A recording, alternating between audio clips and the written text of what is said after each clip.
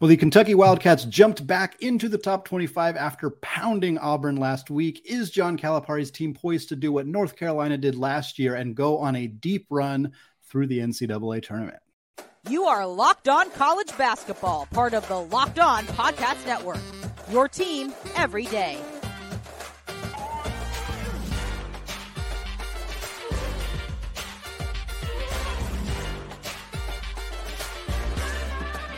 What is up? Welcome to the Locked On College Basketball Podcast, a daily national podcast, part of the Locked On Podcast Network, your team every day. I'm your host, Andy Patton, and joined today by Lance Daw, the host of Locked On Kentucky. And Lance, after what looked like a completely disastrous season, I know you remember the discourse around this team a few months ago. I certainly remember the discourse around this team a few months ago. People were calling for Coach Calipari's head. There was just a mass frustration around this team. Here we are. It's the day before March. Many of you might be listening to this already in March, and the Kentucky Wildcats are a nationally ranked team. They're 23rd in the country. How? Lance Daw, talk to me. How did we get to this point where this team is now from this coach is going to get fired and this program's a complete disaster, we're not going to make the NCAA tournament, to being a top 25 team? How did we get here? Well, Andy, I think it's been kind of a hodgepodge of things, but at the end of the day, it's just about winning. Kentucky turned it around by beating teams that a lot of people, following that South Carolina loss on January 10th, a lot of teams Kentucky's beaten that people just didn't think the Wildcats could handle. At that point in the season, Kentucky had shown defensively that they were not good at a variety of things, particularly defending the rim. And all of a sudden, Kentucky's offense, I think, since that point has just kind of turned things around. And you can contribute it to some of the players' performance. Definitely, I think Jacob Toppin and guys like Chris Livingston have upped their game here, especially over these past 7 or 8 games. But it's something, Andy, where I'm going to have to kind of eat my words on what I said a few weeks ago about Coach Cal. Now, I will also say this. At the time following that loss to USC, there were a lot of legitimate concerns and complaints with the direction of the program. I certainly think that what Calipari was doing with the team was frustrating a lot of folks. Valid. It was all valid. I think 100% that some of the criticisms on Cal were valid. Calling for his job is one thing. Saying that the rotation needs to be tweaked and certain things need to be adjusted is another. One thing that I think I came onto your show and talked a lot about was mental confidence, mental stability, I think, with this program, with these players. And Coach Cal has found a way to kind of get these kids to rally and I think focus up. And we saw it, I think the pinnacle of it in this most recent blowout against Auburn, which we'll talk about later on. But overall, again, at the end of the day, it's just about getting these kids together, playing their brand of basketball, scoring a lot of points, being efficient, I think is probably one of the biggest things, and just winning games. Well, and I think you kind of touched on it there a little bit of how much of this turnaround has been driven by players, driven by Coach Calipari, driven by scheduling. I mean, quite honestly, you look at 6 of their last 8 is what they've won since that loss to Kansas. And they've beat some good teams in there. Don't get me wrong. Tennessee, fantastic program. One of the top tier teams in the SEC. Kentucky beating them, that's huge. Auburn has slipped quite a bit lately, but they've been ranked for huge chunks of the season, and to beat them the way that Kentucky did is fairly significant. Mississippi State's been a bubble team at times. Florida has been fine. They haven't been great this year, but they are, they're not a team that you can just gloss over necessarily. But I'm curious, like you kind of touched on it a little bit already too, but Cal, some of the games earlier in the season were, I think it's fair to say, poorly coached. I don't think that them winning games now and being on a hotter streak and being back in the top 25 necessarily means that, I think I've said this on this podcast before. I will say it again. I think he coached a bad game against Gonzaga. Like, I really don't think that what he did from a game plan perspective worked, and not making adjustments in that game was kind of flummoxing to me, quite honestly. I was like, I think that there's things they can do differently, but holding a November loss over Cal as we get into March is a little silly. And I'm not saying we should do that, but it doesn't necessarily erase some of the early season mistakes. So again, you kind of touched on it already, but I'd like to explore a little bit more, like how much of the recent turnaround, you say some of it's mental, some of it's kind of getting these kids' head right. Do you think Cal had a role in that? Do you think that his actual X's and O's have changed for the better as we get closer and closer to the NCAA tournament? I think some of these individual matchups, I've liked what Kentucky has done in terms of X's and O's. I would say that what Cal has contributed is, I think, better utilization of the players that he has on hand that are efficient in one way or another. And I would also say the rotation, his utilization of what Kentucky has just overall with these individual players, I think has definitely been, I'll say, interesting. I don't know if it's sustainable. That's my whole thing. So against Florida, just 2 games ago, Kentucky played 7 or 8 guys, but their starting 5, the minutes went like this. It went 38, 39, 39, 38, and 35 for the entire starting 5. You can't do that through March. You're physically not going to be able to get through March. But I do credit him with identifying that, look, in order to get through some of these games where you've got to grind it out, the win against Mississippi State was extremely tough. The win against Florida, while it was an 8-point win, was very tough. You got to play your best players. And utilizing them in different ways through his offense, I think, has been the thing that has propelled them to some of these wins. Now, again, I want to reiterate, a lot of this is player confidence. A lot of this is players just stepping up. It's not Cal saying for each individual player in every single given moment, oh, you go do this, you go do this, you go do this, and everything's producing an efficient result. But he has kind of taken his hand and guided this smaller rotation, I think, a little bit better than he did earlier in the season. I remember him saying before the season started in a video that, look, we bring back all of this talent, but it's going to take some time for this team to actually work out and develop. And a lot of people were questioning those comments, including me earlier before the season started. I'm like, what is he going on about?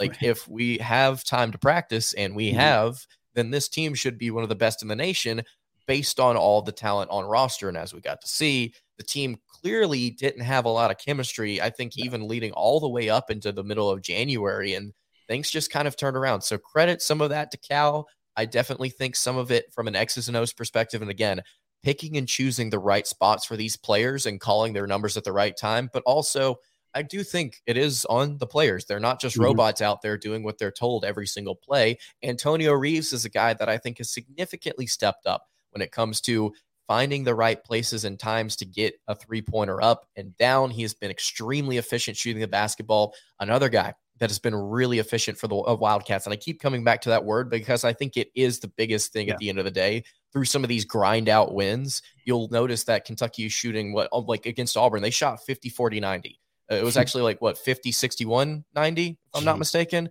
It's just picking and choosing your spots with guys like Toppin and Reeves. Toppin has been somebody that I've been very impressed with since the beginning of SEC play. I think he's a first-round pick. Chris Livingston is somebody that Cal has utilized more at the 3 spot in this rotation, making him somebody that's become one of the team's best rebounders. Even Oscar Tshiebwe at this point jokes whenever it happens, like, oh, I out-rebounded Chris today. I believe actually in that Florida game, Chris had 15 rebounds, and 6 of them were offensive, if I'm not mistaken. So it's just a lot of players finding their right gear, finding their right spot on this team.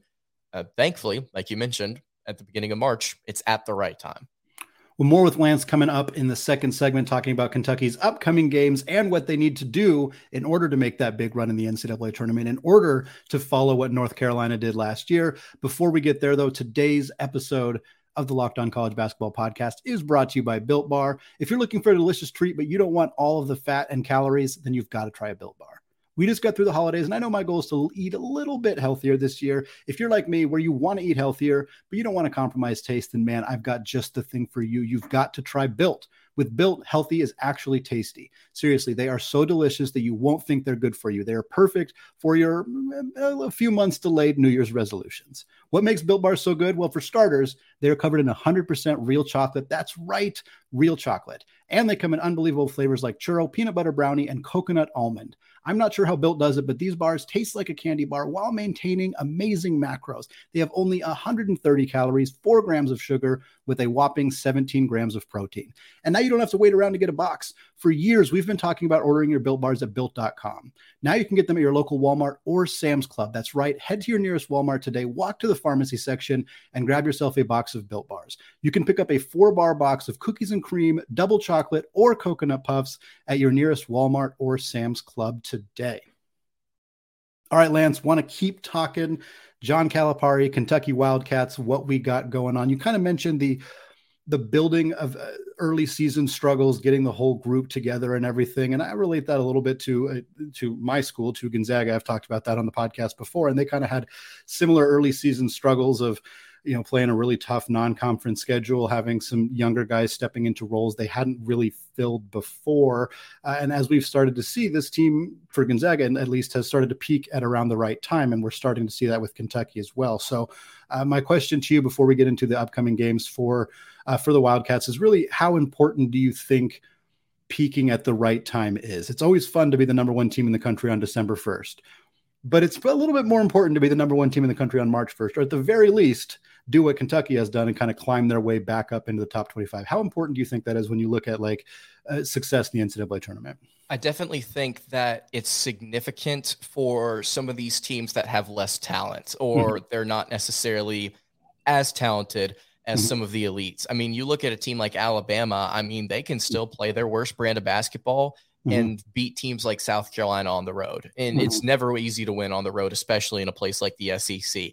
You can be playing like Houston, where you just have all of this talent and you can make your way through a schedule, still play poorly heading into March, and find a way to rely on your defense and to get through certain games, just kind of grind it out. I think the top tier teams definitely do benefit from peaking at the right time, but it's some of these middle of the pack in the top 25, I think, or maybe lower than that if they're shooting right, if the chemistry's there, if the playbook's working, all of these things are coming together, peaking at the right time, certainly does become effective to the point where you can beat just about anybody. Yeah. And so, like we've talked about, we looked at Kentucky right now. I mean, they've won, like you said, 6 out of their last 8. They've won 4 straight, albeit against not phenomenal competition, but they're winning, and they're playing really, really, really good basketball, especially considering when you look at this last game. So for teams like Kentucky, and I'm not saying that they're less talented, I'm just saying for teams like Kentucky that have not found their stride up until this point, it's significant that you find your spot heading into March, because if you don't, you're going to end up with a really cold shooting performance or a bad defensive outing, and it's going to absolutely crush you. Well, looking ahead at Kentucky's schedule right now, speaking of not playing some of the greatest teams, they got Vanderbilt on Wednesday. No disrespect to Jerry Stackhouse and his program, but we're gonna move past that game. We're gonna talk about the Arkansas game that they have on Saturday, because that feels like a big one. If I'm not mistaken, I don't have it on the notes, but I believe it's at Arkansas for that game. So that's going to be a really, really tough matchup. Arkansas, a team that has dealt with a lot of injuries. Obviously, that's been kind of the big story for that program this year, but a really dangerous, really talented team that went to the Elite Eight last year. Looking at that matchup, a team that beat Kentucky already earlier this season, it's nice that Kentucky doesn't feel like, I assume at least, they don't feel like they're in a position where a loss here potentially puts them back on the bubble. I think they've kind of cleared beyond that, but this is still a pretty important game in terms of carrying some momentum into the SEC tournament, picking up another marquee win, maybe even moving up a seed line. Like, how are you kind of approaching this game? How do you feel going into this game, and kind of what do you think Kentucky needs to do to come out with a victory here? Yeah, they don't, like you said, they don't need this to get into the NCAA tournament, but they need it for a lot of other reasons. I think part of it is making sure that you hold on to that 3rd seed in the SEC tournament heading into there, to make sure that you get a double bye. And the reason that that's important, Andy, is because if you end up sliding to that 4th spot, you're going to have to play Alabama more than likely if you come out. And I would much rather play Texas A&M, Tennessee, Auburn, one of those teams, as opposed to a team like the Crimson Tide. So this game against Arkansas is important for that reason, but also, like you mentioned, moving up the seed line. Kentucky, if they can find a way to get out of this 7 to 10 seed range where they don't have to play a 2 or a 1 seed, which the field this year is, I would say, significantly more even than past years in terms of just looking at it on paper. But it's still, if Kentucky can get to that where they're maybe playing a 3 seed in the round of 32, I like Kentucky's chances way more, I think, to go on a deep run in the NCAA tournament. So just kind of finding that extra quad 1 victory on the road against Arkansas would be very important for the Wildcats and what they want to do in terms of draw in the postseason. As far as the individual matchup itself goes, Nick Smith is back for the Razorbacks, and he looked really good against Alabama, one of the best teams in the country. I'm concerned with the Razorbacks because of the way that they blew Kentucky out previously. Something, again, like I mentioned, Kentucky has not done well all season, is protect the rim. Arkansas continued to just hound the Wildcats inside with a lot of different players. By the way, it wasn't just one player just going off. So view that game. I don't want to say it's unwinnable, but it seems unlikely to me at this point, even with all the momentum that Kentucky has, that they win that game. If they find a way to win that, I will be very impressed. I'll just say that. I will be very impressed with the Wildcats and John Calipari and what they're doing. Nick Smith and Anthony Black getting downhill towards Kentucky, towards the rim against Kentucky seems like a massive issue waiting to happen for Calipari. If they can figure out a way to stop those guys from getting to the rim, they got a good chance, but good luck. Not a lot of people have figured, I mean, Nick Smith hasn't been around all that long with the injuries, but not a lot of people have stopped those guys. So it's going to be a tricky one.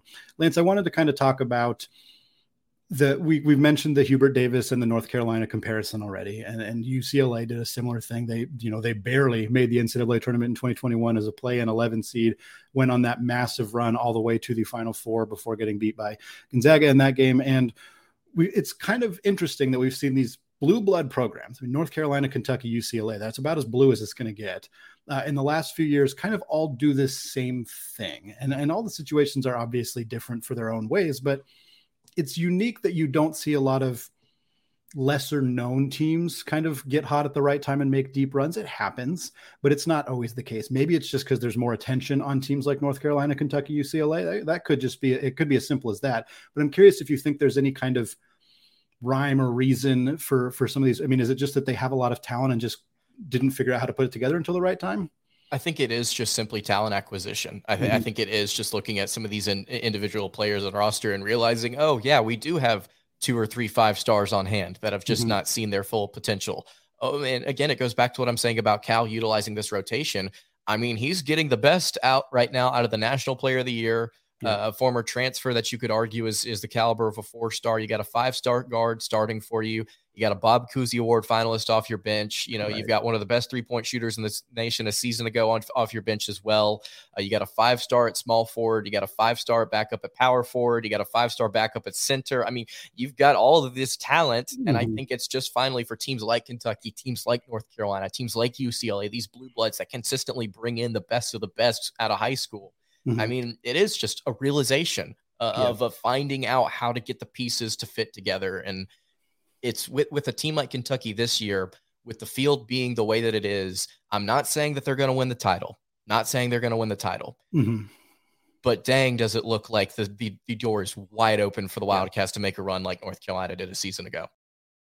Well, you mentioned getting out of that 7 to 10 range, which is kind of the dreaded, it's really hard to even get to the Sweet 16 from this spot kind of range and being on the 6th seed. And I noticed you were talking about this on Twitter earlier today, so I'm going to put you on the spot and talk about it. Missouri is higher in a lot of the bracketology reports. You kind of compared their 2 resumes, and it certainly looked like Kentucky has a better resume. So my question is just kind of more overall. Do you think Kentucky's early season start, coupled with their notoriety with Calipari, with National Player of the Year, Oscar Tshiebwe, all of that, do you think that has kind of combined to create a situation where bracketologists and ideally, I mean, potentially the Selection Sunday Committee as well, like, do you think that there's a chance that they're undervaluing Kentucky because of how prominent, how big of a news story it was that this team struggled early in the year? Yes, I definitely think that's the case here. And look, when you look at Kentucky's resume compared to Missouri's, I mean, like you said, I walked through it earlier. I mean, just about every single category, they have a better quad run record in terms of win percentage. They have more quad 2 victories. They have a significantly stronger strength of schedule. They're higher than in the net by 29 spots. I mean, all signs point to Kentucky being better, but it is that early season slump that kind of tanked the Wildcats, and they're climbing back up. And let me tell you what's going to hurt Kentucky the most and is currently hurting them the most right now. It's that quad 4 loss to South Carolina at home. Yeah. That's at the end of the day, if Kentucky ends up going on a run and they have the ability to move up to a 4 seed as opposed to staying as a 5, that quad 4 loss to South Carolina at the end of the day is what's going to kill them. Yeah. And so it absolutely is not only the narrative, I think, but it is the individual results, losing so early in the season and having to fall and then catch your way back up instead of rising and falling. Another team that I cover actually closely, Andy, is Auburn. Yeah. And you notice how they started the season strong with not particularly the best strength of schedule, and they're starting to fall. And I just ran through the numbers in an article that I wrote. They could lose out, and they still have a 50-50 chance of getting in, according to the analytics over at Bart Torvik. Yeah. So it's all about starting well, I think, in the analytics. And obviously, like we've talked about, finishing well, peaking. then duh, you got to play well all season. But the point being here, to answer your question, absolutely, yes, I do think that the early season slump has affected the Wildcats and their seeding as we move closer to the postseason. It's interesting because the analytics favor early season hot starts, and you would imagine that the selection committee, recency bias is just a permanent thing. Like, you can't really remove that as much as you might try to. It's difficult to do. So for a team like Kentucky, playing well at the end of the year probably helps them with the selection committee. Playing well at the beginning of the year helps with the analytics. So like you said, you kind of just got to just play well the whole season long. Winning matters. You got to win your games. You can't have those ugly ones. And as much as that South Carolina loss is probably going to cost Kentucky a seed line, I think you can make an argument that it should. Like, it probably should cost them a seed line, as much as it can be frustrating to get on a hot streak towards the end of the year and not feel like you're getting that respect. And I think the comparison with Missouri totally makes sense, but you can't lose those kind of games. I mean, they're just absolutely killer when you look at those resumes to be able to drop a game like that to a team like that. It's brutal. No, it definitely should count. I agree with you. And that's the reason why the net rankings were invented and implemented, right? Sure. Is you need the significance of analytics to back things up past, like you said, recency bias. So it's absolutely fair. And at the end of the day, we just got to see where Kentucky falls.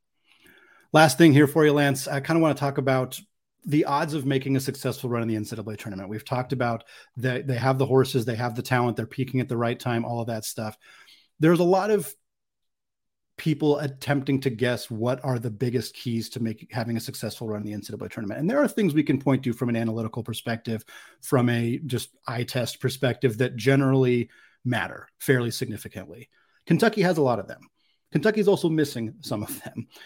Shooters on the perimeter is a big one. A dynamic low post scorer, obviously they have that. They have a top 15 offense in the country. That's huge. Using KenPom data, no team has ever won the national championship with an offense below 40th.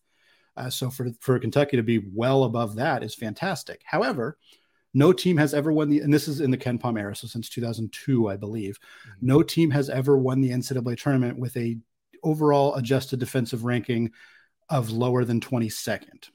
Kentucky, as we're talking right now, Lance, 78th.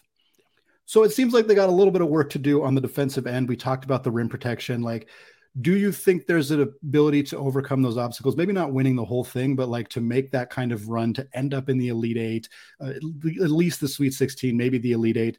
Do you think they have the ability to do that? Or do you think that those issues, namely the defense, I think you could argue there's an issue with the lack of veteran guard experience. I think they do have that, but Cason Wallace is their best guard. He's obviously not an experienced player.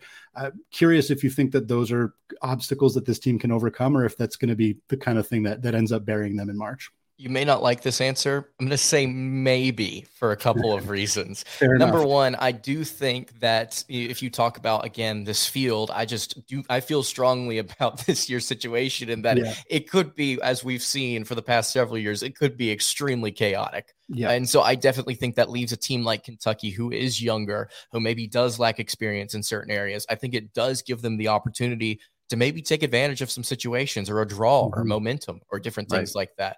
But at the same time, like you mentioned, you make a great point. Defensively, this team has been porous whenever it comes to protecting the rim, especially. And so you also look at the depth that this team has. Again, I want to reiterate, they've been playing their starting five essentially for these past several games up until this Auburn game, and they did empty out the bench. But before that, Kentucky got 9 deep in their rotation before things got ugly. And so they're finally starting to figure out how to maybe play with a little bit more depth off this bench, and getting those guys to contribute, I think, will be significant, but they haven't all year because Cal's played them this way.